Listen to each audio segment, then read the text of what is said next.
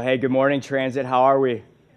We're good? Awesome. Well, hey, my name is Nick. I'm the pastoral intern here at the church, and I'd like to start the sermon out by reading James 4, 1 through 10 out loud together. So if you don't have a Bible, we have Bibles in the center aisle that you can use.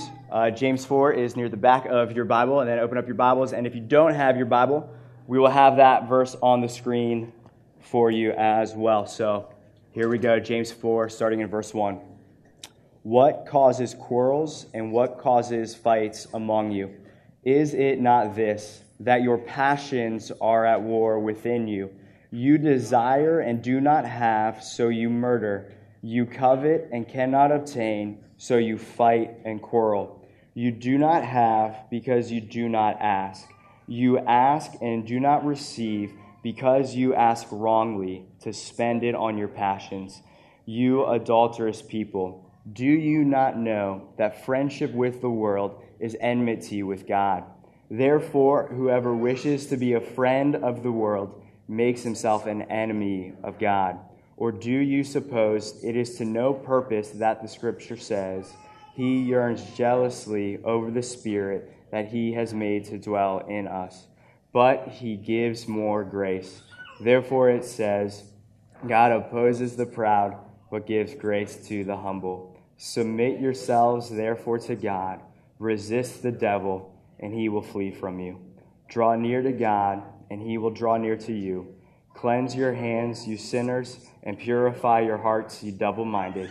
Be wretched and mourn and weep. Let your laughter be turned to mourning, and your joy to gloom. Humble yourselves before the Lord, and He will exalt you. Amen. Let's go to the Lord in prayer.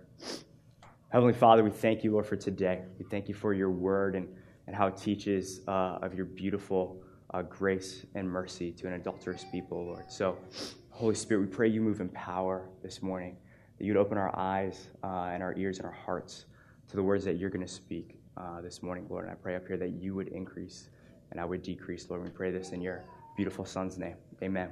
Amen. All right. Well, hey, I want to start off my sermon this morning by asking you guys a question. And the question is this: who here has taught somebody else to drive a car before? Anyone here taught someone else to drive a car? Yeah, how'd that go for you? Clearly you're still here, so praise the Lord. That went well. Attaboy.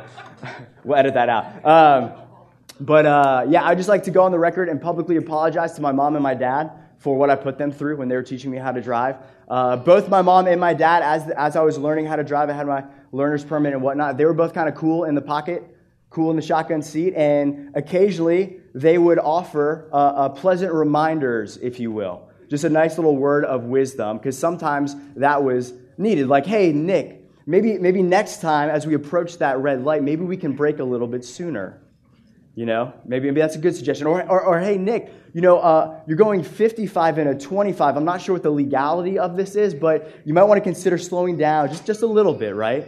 And sometimes in life, those words, those kind and pleasant reminders from your loved ones are needed, but sometimes something a little bit more is needed than just a pleasant reminder. And so this reminds me of an incident that I had with my mom. Parking for me, I don't know about you, but when I was driving, parking for me was just so tough. Like, I knew I could get out and go on the road, like zip around like a go-kart, but like stopping was just a mess. And anyway, so we were in the Party City parking lot, which is in Fairfax now, where the Duck Donuts is. And I was backing out of a spot. My mom was in the shotgun seat. And for some reason, to back out, I decided to put the pedal to the metal, baby. And what happened was, all of a sudden, my mom's head jerks forward, and we're just gunning it back to the storefront of Party City, kind of like I forgot something in there. I wanted to go back as quickly as I could. And so I don't know to this day what my mom said, but what I know, it was kind of a shout, a scream, if you will. I think she was speaking in the heavenly tongues. We'll go with that. And I didn't know what she was saying, but what I did know is what she was communicating was this, was my beloved son. You're going far too fast, and you're going far too fast in the wrong direction. And if you don't slow down, you're going to get all of us killed. That's what that scream meant. And so obviously we're still here today, and I didn't plow through the Party City parking lot, but that rebuke, that exhortation from my mom was born out of love, obviously for herself and her safety, but also for me, right? And so the reason I share that is this morning we're looking at a harsh passage. And James here, I would say, is calling out to the early church that he's writing to, and he's saying, church, you're going too fast in the wrong direction. And if you don't stop, you're going to cause a lot of harm to yourself and the people that you care most about. It's time to repent. It's time to turn around. And one New Testament scholar said that this is one of the harshest rebukes and calls to repentance towards Christians we have in the entire New Testament. These are some heavy words, but they're born out of love, out of a deep love for his fellow believers. And so, obviously, we're back in James. We took kind of a 2-month hiatus over Advent and the New Year's. And so a quick recap, who was James? James was the little brother of Jesus. He was the leader of the church in Jerusalem. And James ended up giving his life for his faith in Christ in 62 AD. And the audience he's writing to are primarily Jewish Christian house churches who were facing severe persecution and poverty for their profession of faith in Christ. And so this is one of the earliest New Testament letters that we have, and written to kind of the low to mid 40s AD. And as you guys know, if you were here in the fall as we were going through James, one of the primary themes of this letter, James is again continually calling us Christians in the church to live what we believe, to put into practice what we profess. And so I would say that the passage this morning, James offers a sweeping condemnation on our friendship to the world. And all in all, I would say this passage is kind of the apex of his exhortation against us not living what we believe. And so we're going to talk a lot about friendship with the world this morning. And I want to clear up some misconceptions about this before we dive into this passage. And I think for a lot of us, we tend to hear this word friendship and just hear it with our modern ears and not put it into the context of the time that James is writing it. And so, first thing, that friendship with the world does not mean, what James is not saying here when he condemns friendship with the world, what he's not saying is that it doesn't mean that you and I can't enjoy creation. James is not saying that we need to live a stoic lifestyle and not enjoy anything of creation. I believe that, and Christians believe that God originally created creation good. And we don't worship the created, we worship the Creator, Lord. But I believe that I can worship the Lord drinking a cup of coffee, and I believe I have. Where in the morning I take a sip of coffee and I say, Lord, thank you for the coffee bean. You made that. Thank you for the taste buds you've given me to enjoy this. This reminds me of how sweet it is to taste and see that you're good. Lord, I believe that you can praise the Lord playing a good game of ice hockey. I've done that before. We're just in the middle of a game. Lord, thank you for fun. You are the author of this activity, of my health and of ice and skates and everything that entails, right? So James is not saying that you need to live a stoic monastic lifestyle. That's not what he's saying. We can't enjoy creation. Secondly, when James condemns friendship with the world, he's not saying at all that what that means now is Christian, you and I need to keep our distance from those different than us. That is the exact opposite of what the entire New Testament teaches. James isn't saying, all right, so I'm condemning friendship with the world, so Christians, we need to move to the mountains of Montana, stock up on ammo, build a doomsday bunker, and white-knuckle this bad boy till the world destroys itself. That's not what he's saying, right? And I think where we go wrong as Christians is we have believed this mantra, I'm in the world, not of the world. I'm in the world, not of the world. And that's kind of like just a passive approach of like, hey, I'm hands off. I got to make sure I keep my distance because this is contagious. I don't want to look like the world or whatever. And that's not what James is saying here. See, we take in the world, not of the world out of context. We find that in John 17. I'm going to look at this briefly, and then we're going to talk about our passage. But in John 17, it's the high priestly prayer of Jesus Christ, and that's where we get this in the world, not of the world mantra. And I think we need to change that mantra to what the text actually says. So John 17, 16 through 18, Jesus says this, they are not of the world, talking about his disciples, just as I am not of the world. Sanctify them in truth. Your word is the truth. Listen, as you sent me into the world, so I have sent them into the world. So Christian, I want to challenge us this morning. Our mantra is not I'm in the world, not of the world. Our mantra is I'm not of the world, but you better believe I'm sent running full sprint into the world. I'm running full sprint. Just as Jesus Christ died and ran full sprint into our sin and our mess and to bring about this ministry of reconciliation between us and God, just as Jesus was running full sprint to the world, we're called to do the exact same thing. How dare we say we need to keep our distance? That's not what the gospel teaches us. Christ died so that we might live. Now we die so that others might live. That's our mantra. We're not of the world, but you better believe me, we're running full sprint. Everything we got to the world. Because that's our mission. This is our Savior. This is our King Jesus. So don't hear me when we condemn friendship of the world. That's not at all what I'm saying. That's not what James is saying. I think this is what he's getting at. I think two things here. In chapter 3, the last sermon we looked at, Jeff talked about chapter 3, 13 through 18, where James threw up two options: wisdom of the world, wisdom of God. Wisdom of the world is about being a peacemaker. A harvest of righteousness is sown in peace for those who make peace. The wisdom of God looks like gentleness, open to reason, full of mercy, considerate. Wisdom of the world, however, chapter 3, verses 14 through 16, looks like this. Looks like selfish ambition and envy. I want something, I'm going to do whatever it takes to get it. I want what you have, envy, I'm going to do whatever it takes to get it. And what James says here, these are hard words. He says, every evil deed and vile practice flows from that selfish ambition and envy in our hearts. And so I think what James is saying, friendship with the world looks like a whole lot like selfish ambition and envy. And then he clarifies it too. I would say it's multifaceted, but I think friendship with the world is under this umbrella of what friendship meant in the ancient context. At the time of James writing this in the Greco-Roman world, friendship, that word there, implied a sharing of all things, both physically and spiritually. Kind of looked like a marriage. And in that Greek word there for friendship, it's philia, where we get the word friendship, but also love. Philadelphia, the city of brotherly love, that verb in the Greek phileo is to love, is to have deep affection for. So what James, I would say, is getting at here is he's calling out to the church, and he's saying, when he's condemning their friendship to the world, I think what he's saying is, church, what do you love? Where are your ultimate passions? Where are your ultimate desires? Because the truth of the matter is this, is you and I will serve what we adore. You and I will bow down to what we adore. We will serve what we adore. And what James is getting at is our hearts and our affections. And he's saying, Christian believer, what do you ultimately adore? What do you want? What are your deepest passions, your deepest longings?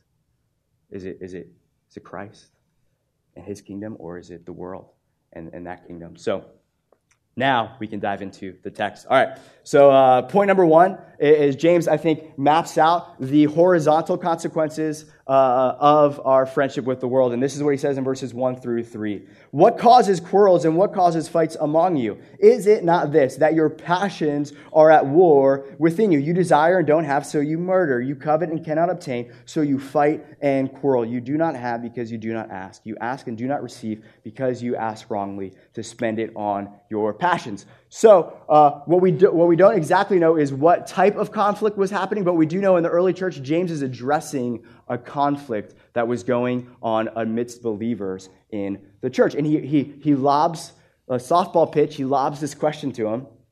Hey, what's causing this mess? Church, what's causing this conflict? And if we were on the receiving end of this letter, and we were part of the conflict he was addressing, I think our knee-jerk reaction is to say, probably in the middle of the church, is look at the person that we're fighting with and be like, well, if Billy Bob over there would stop being such a jerk, we wouldn't have this conflict, right? He's in the wrong. If he would just change, I would be totally fine. And honestly, if we're asked the same question, if we're in the middle of a marital conflict, oftentimes we rush to blame our spouse, and we say something crazy like, if my wife just knew when I got home from work, I needed a delicious dinner cooked, it needed to be served to me. I didn't need to serve it. And then once I'm done eating, she needs to do the dishes. And it also needs to be served with an ice-cold beer. And then she needs to understand that after work, I need to unwind for about 5 hours on TV, video games, computer, whatever. She needs to engage the kids, put the kids to bed. And if she would just know that, we wouldn't fight, right? It's that simple. And before husbands, you say, amen, preach, Nick. Before we get there, James doesn't give us that option. He says the common denominator in each and every conflict you have, believe it or not, is you. You're the problem. You're the problem. And what he's saying is, it's not a matter of external circumstance as it is a matter of internal character.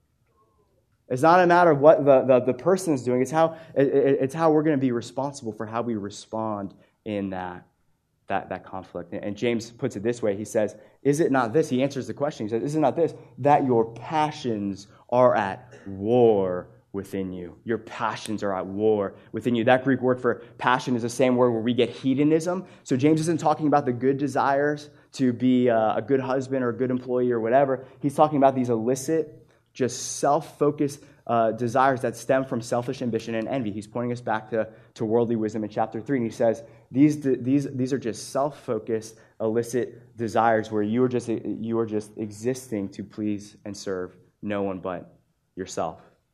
And he says these passions are at war within you. So as you're in conflict with your inner man, because of these passions, there's an internal conflict. There's also an external conflict with your fellow man as well. That's a horizontal consequence. And basically what those passions look like, I would say, is this is what I want. This is what I want, and I'm going to do whatever it takes to get it. I want that promotion. And I know what the Bible says about being honest and not slandering others or whatever, but I need to make that guy look bad so I get this promotion. I want this. I'm going to do whatever it takes to get it. And you can fill in the blank for what that is.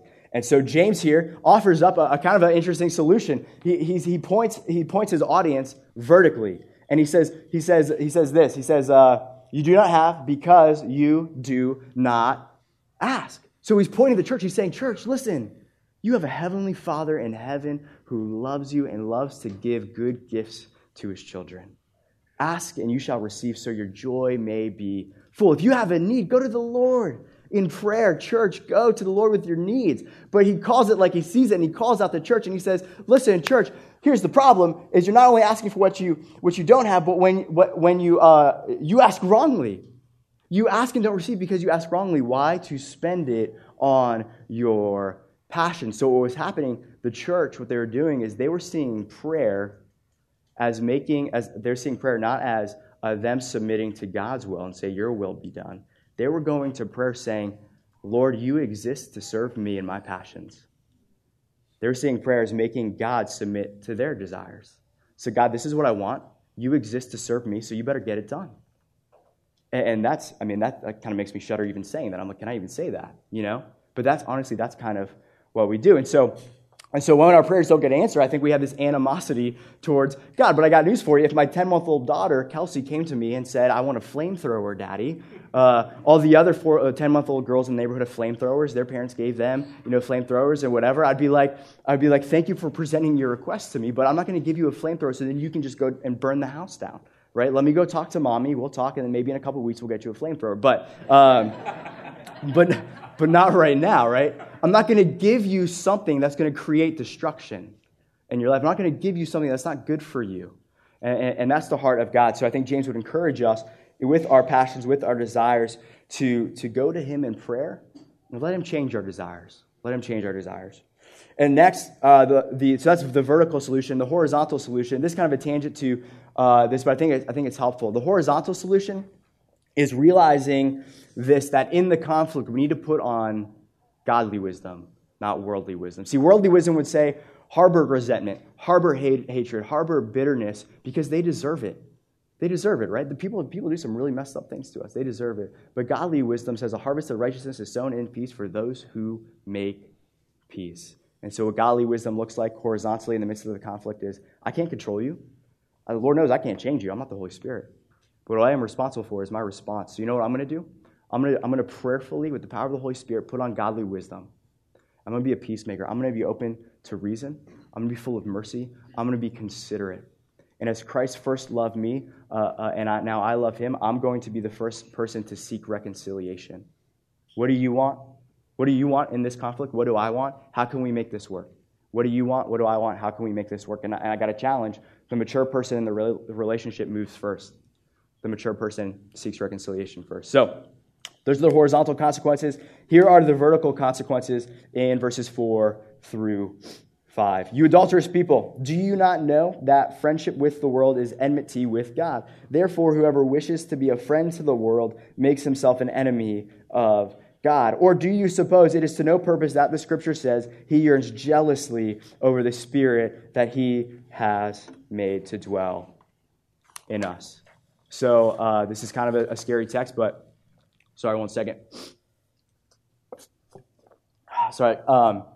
Scary text, but what James is saying here is our friendship with the world and us just divulging in selfish ambition and divulging in these illicit pleasures and that we actually delight in that aren't godly or of God.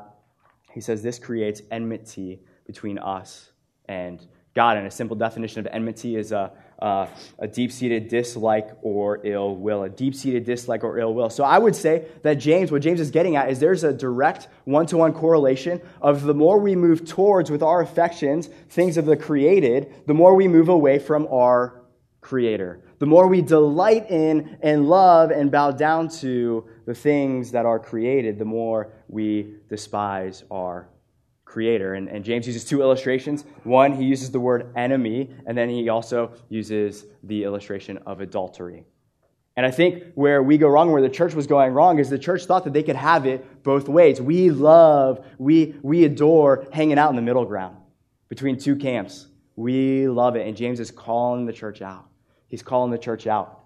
And what he equates it to when he says, do you not know that you are making yourself an enemy with God? He equates it to this. It's like a U.S. citizen buying a one-way ticket to Syria, joining ISIS, pledging their allegiance to ISIS. And when they do that, they're declaring war on the West against the very country that they came from. And James is saying, that Christian, don't you understand that you're essentially declaring war on God when you move away from him with everything you got? That's what James is saying. He's saying there is no middle ground. And when we believe there's a middle ground, what James is getting at is that it's almost like that person in Syria begins to miss pumpkin spice lattes and Nats games and just freedom in general. And so they're like, hey, maybe I'll get a couple round tickets and I'll go back to the States, hang out for a little bit, have fun there, go back to Syria, go back there, and go back. And James is saying, don't you know that you're choosing the enemy's side, and you're essentially saying to God, I'm with these guys now. I'm on this team. I've declared war on you. And the problem is we don't see our sin that way. We don't see our sin that way at all. We think, grace, cheap grace, God will forgive me, cool, and I'll just, whatever. There's no change involved. And James is bringing the noise, and hopefully I'm being faithful to Scripture, and he's saying some hard words, and he's saying, listen, this is a far bigger deal in your life than you and I think it is. And then he says this. All throughout the letter, James has been referring to the church. He's saying, my brothers, rejoice whenever you face trials of many kind. And he shifts his tone here. For the first time, he says this. He says, you adulterous people. And his audience there, Jewish Christian house churches, would know exactly what James is referring to when he uses that terminology. James is echoing the call of the Old Testament prophets, where we see all throughout Scripture in the Old Testament, God is illustrated as a faithful husband to an unfaithful bride, the people of Israel. And we see that in the book of Hosea, where God commands the prophet Hosea. This is kind of crazy, but he commands the prophet Hosea to marry a prostitute and to remain faithful to her as she continually cheats on him and pursues other lovers. And God uses that illustration. I think it's one of the most beautiful books in the Old Testament. And God uses that to point out his covenant faithfulness to an unfaithful people. And this is what James says in verse 5. He continues and says, he yearns jealously over the Spirit that he has made to dwell in us. I think this is just absolutely beautiful. Absolutely beautiful. And what James is saying here is that the Spirit that God has placed within us was meant to be in perfect fellowship and union and communion with his Spirit. And that verb there, that yearning, is a deep longing, a deep desire for your Spirit, to know you, and to have you know him. Not that he's contingent upon you. God doesn't need your love. He's not contingent upon your love, but what he does know is he knows what's best for you, and he does love you, and that's giving himself to you. And so he yearns jealously over your spirit. And I think a knee-jerk reaction for some of us here, when we hear of God being a jealous God, we're like, that's insane. How could God be a jealous God? Doesn't that make God like kind of like a petty junior high girl who's like bent up on a crush that, like her best friend's dating her former boyfriend? Like, how could God be a jealous God? And I want to counter that with, if verse 5 is true, that God yearns and longs for the Spirit he has placed over you, the follow-up question is, how could he not be a jealous God? How could he not be a jealous God? And see, we know this to be true. If we're wrestling with this, we know this to be true, where this is a hypothetical illustration. So, but Valentine's Day was Tuesday, right? Hopefully you guys didn't forget. Clearly you guys are awake. Okay, cool. You didn't forget. You guys are good. Valentine's Day was awesome. But let's say hypothetically, for Valentine's Day, I didn't do this, but I wish I had because it would have been awesome. But let's say I woke Jen up and woke her with like 100 balloons, huge bouquet of flowers, chocolates, a nice card, and Kelsey was already dropped off with a babysitter. I got her chai tea latte, her favorite, drink at Starbucks, and I told her, I was like, hey, Jen, I took off work. We got a babysitter for the whole day. Here's the deal. We're going to go on this awesome hike. It's a beautiful day out. And on the summit, we're going to have this table with wine and chocolates and like your favorite meal, whatever. And then at night, we've got a blanket. We're going to look at the stars, and we're just going to hold hands and say nice, kind words to each other all night. It's going to be a perfect day. You're going to love it. It's your day. And what if Jen were to say, oh my gosh, Nick, that sounds amazing. My new boyfriend, Chuck, loves to hike. Could he come with us? Right? And as I share that, my emotions are like you guys, clearly you're like, okay, even sharing that evokes this jealousy in me. And I would say, yeah, sure, bring Chuck along. And when we get to the summit, I'm going to do my best to chuck him off the mountain, right? Why is that? Why? Because I'm jealous for her love, right? See, we've entered a covenant relationship where I said, I'm going to be your husband.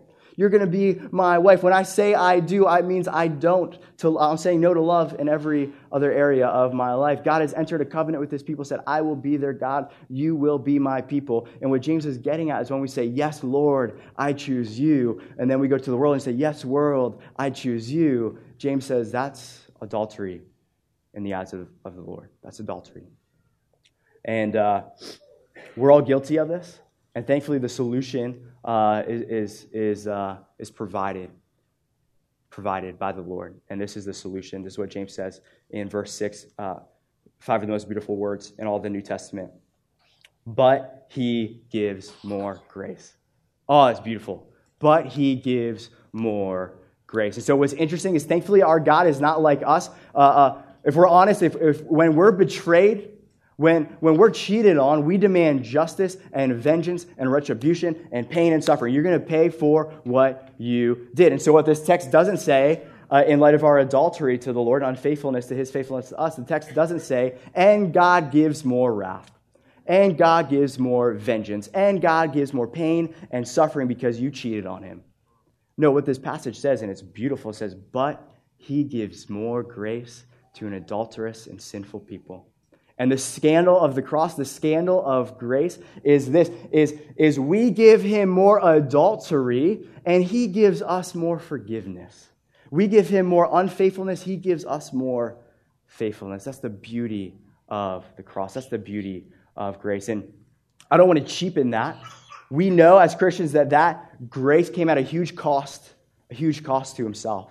And so what's the value of this wedding band? Nobody shout out numbers. Because it's not that expensive. But the value, what determines the value of this wedding band is the price that somebody is willing to pay to purchase it. The value they place on it. And so we need to ask the question, what's the value that the Lord has placed on us? What was the price that he paid for our ransom? It was the highest price in the entire world, the entire cosmos. It was a price of infinite worth. It was Jesus, Son of God, giving of his blood, of his body for you and for I. It's beautiful. That's the price. That's the cost that was born out of love for you and for I. And so if you're here today, and you're feeling the weight of this, and you're doubting God's love for you, and his passion for you, and his longing for you, just look to the cross. Look at the cost that was paid. For God so loved the world that he gave his one and only Son. So that's the solution. That's our only hope.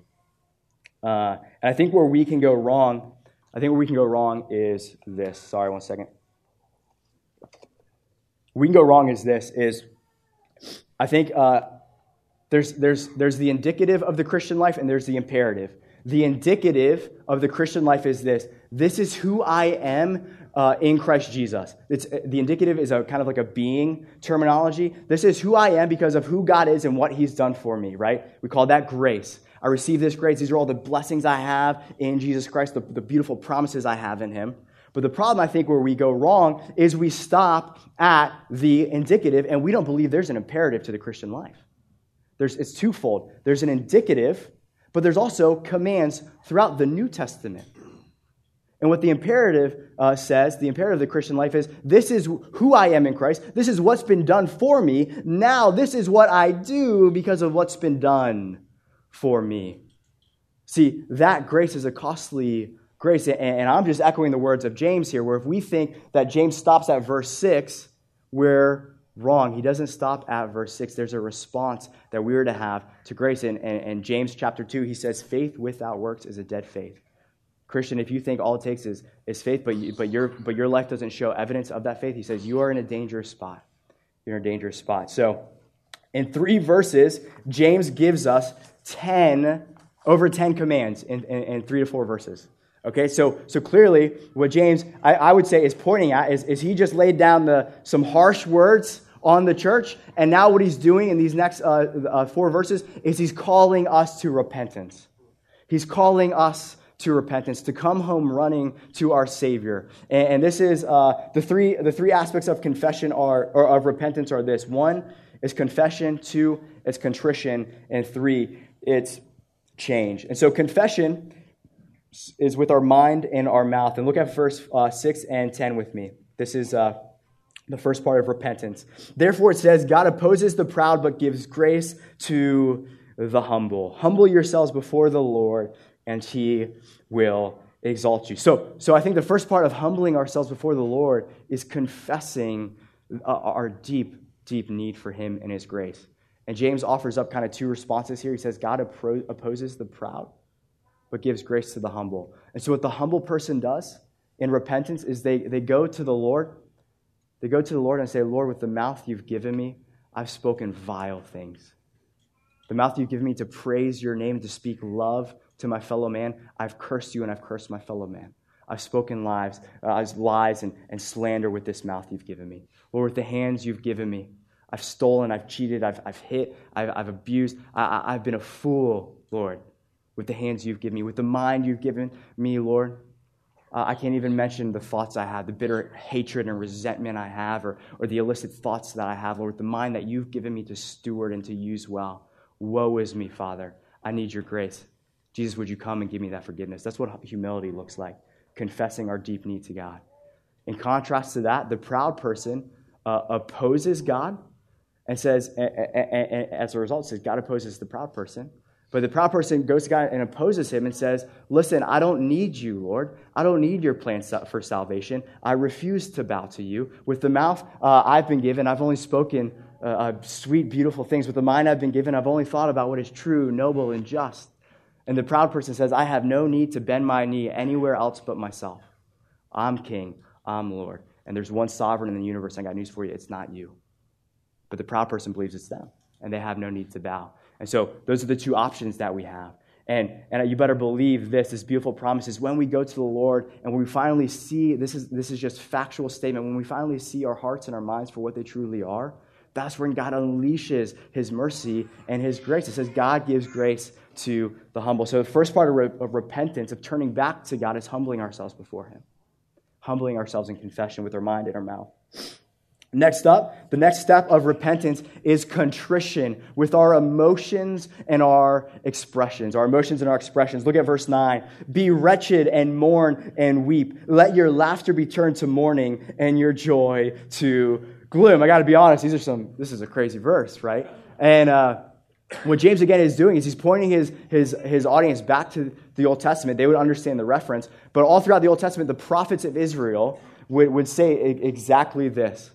They would say, listen, Israel, you are laughing and rejoicing over what you should be mourning over. And because of that, there is judgment coming. And you should turn your laughter into mourning.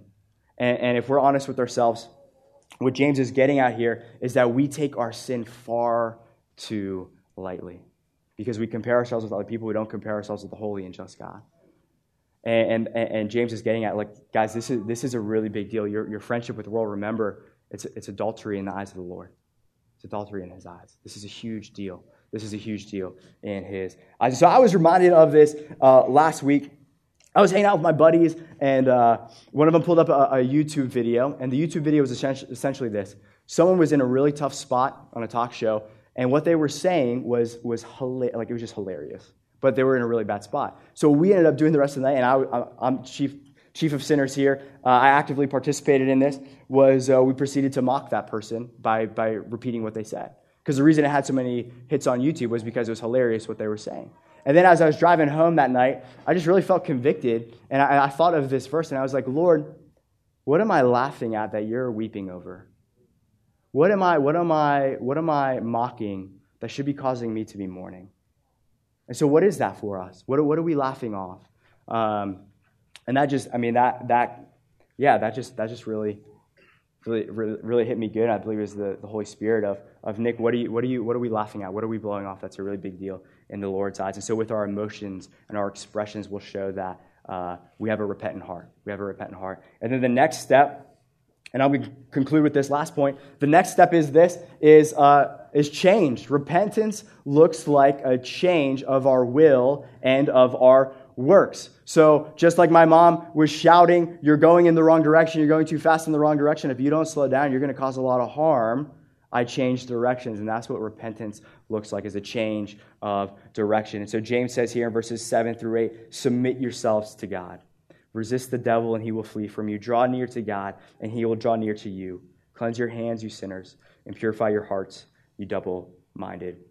And so that word there, when James calls us to submit, what he's saying there, submit to God, means to place yourselves under his lordship, and therefore commit to obey him in all things. And so what that looks like now is you're saying, Lord, I'm not asking that you submit to my will anymore. I'm not saying you exist to serve me and my deepest wishes and deepest longings, deepest desires. No, Lord, what I'm saying is I'm coming before you and I'm submitting to your will. Not what I say, what do you say? Not what I want, what do you want? Not what do I command, what do you command? In you I live and move and have my being. Lord, what do you want with this life? It's yours. That's what submission looks like. That's what submission looks like. And there's a twofold aspect, I would say, towards repentance and towards a change of direction that James illustrates here. One is James uses the verb resist. He says, resist the devil and he will flee from you. A quick side note, Tim Keller, famous preacher, he says this: when we talk about the devil and demonic forces, we run two dangers. One, we either give the devil no credit at all. We say it's absolutely silly to believe in evil forces in the spiritual realm. Or the other end of the spectrum is we stub our toe and we blame Satan. Like we give him all the credit and say, oh, the devil made me do it. And what we do know that Scripture clearly teaches is that Satan's primary goal in your life is to create enmity between you and God, and to create chaos in your life between you and God and you and your fellow man. And that comes with Satan allowing you to be consumed with selfish ambition and envy. Satan loves it when we're just absolutely consumed with ourselves. And what James commands us here, remember, these are commands. These are calls to repentance. This is how we respond to the gospel. What James says here is he says, resist the devil. And in verse 1 of the same passage, he said this. He said that there are passions that have waged war on your soul. And so I have a question for us, a challenge for us before we move on to my last point of this morning is church, if we know that these pleasures, these lusts, these selfish ambitious passions, if that's even a word, have waged war on our souls, my challenge is, have we declared war on them? Or have you declared a truce? Have you declared a truce? And I got news for you. If you feel like, if you're a Christian, you feel like the Lord is distant, remember, our union with Christ can never be broken, but our communion, our fellowship is broken by unrepentant sin in our life. If you're feeling like the Lord is distant, I want to challenge you. Is there unrepentant sin in your life that you've declared peace with? It's declared war on you, or are you going to declare war on it? Or you're just gonna live at peace with that? And lastly, the offensive strategy, and I think what James is getting at for us, and there's this beautiful promise that he gives us is found in verse 8. I love this verse. It says, "Draw near to God, and he will draw near to you." Repentance looks like a change of direction from drawing near to the world and the things that this world offers and running full sprint to God with the promise, knowing that he is running full sprint to you in that moment. You might be saying, okay, well, how do we draw near to God? Well, we just spent 6 weeks looking at that through the spiritual disciplines. Jeff just talked about that. It's a beautiful series on this is how we draw near to God. Get in his word.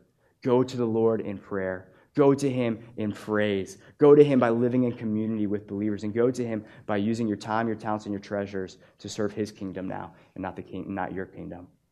And so lastly, this promise, this beautiful promise of draw near to God and he will draw near to you, reminds me of the story of the prodigal son, and I will end with this story, you guys know the story, but the story is that there are these two sons and one father. Is a parable told by Jesus. It's not a true story, but it's an illustration he used. And this one son decided to take his inheritance early from the father so he could go leave home and pretty much move to Vegas and live the sex, drugs, and rock and roll lifestyle. And so he goes and spends all of his money on things that we shouldn't be spending our money on.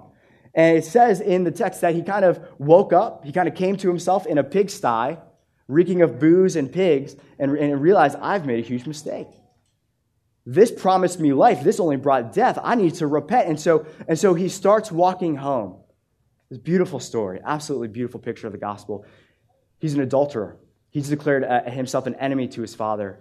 But you know what? In a repentant, in a contrite heart, he decides to walk back to his home, to his father. And you better believe, obviously this is a story, but let's imagine for a second that as each step he's walking back to his father, he's wrestling with these questions of, man, does my dad hate me?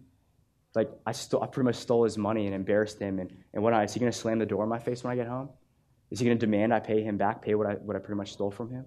How is my father going to respond? And what the story says is as he's walking back to his house, the father sees his son from a distance. And instead of slamming the door in his face or yelling at him to leave here, that he's not wanted here, what we know in the story is the father runs full sprint back to his prodigal son and embraces him, wraps his arms around him, puts on him a fine robe, nice jewelry, and tells his servants, hey, we don't have much money left because he spent it all, but hey, we're going to throw a party. Let's cook some steak, fine wine. We're going to celebrate the return home of this prodigal. So if you're here today and you're doubting God's heart and his longing for you, that's it. And that's the promise we have. That's the beauty of the Gospels. We can come home an adulterer, and he embraces us every time as we come to him with repentant and contrite hearts. That's the heart of our Father. That's the promise we have this morning, is draw near to God as he is running full sprint to you as well. Let's pray. Heavenly Father, Lord, we thank you, Lord, that in spite of our disloyalty to you, you remain faithful and steadfast in your love towards us. It's unreal that you would do that when we don't deserve that, Lord. So would you forgive us, Lord? And I pray, Father, Holy Spirit, that if there's anyone here feeling the weight of the direction they've been going recently, Lord, Holy Spirit, would you help them repent? Would you help them turn back to you? Would it be a sincere repentance with a contrite heart, Lord? Would they change directions? Would they come running home knowing that you don't give more wrath, you don't give more anger, you don't give more pain and suffering? What you delight in giving is mercy. So we praise your name. We thank you, Lord, that through the person and the work of Jesus Christ, Lord Jesus, what you have done on our behalf, that you delight in showing us mercy. And that's our only hope this morning. So we love you, and we pray this in your name. Amen.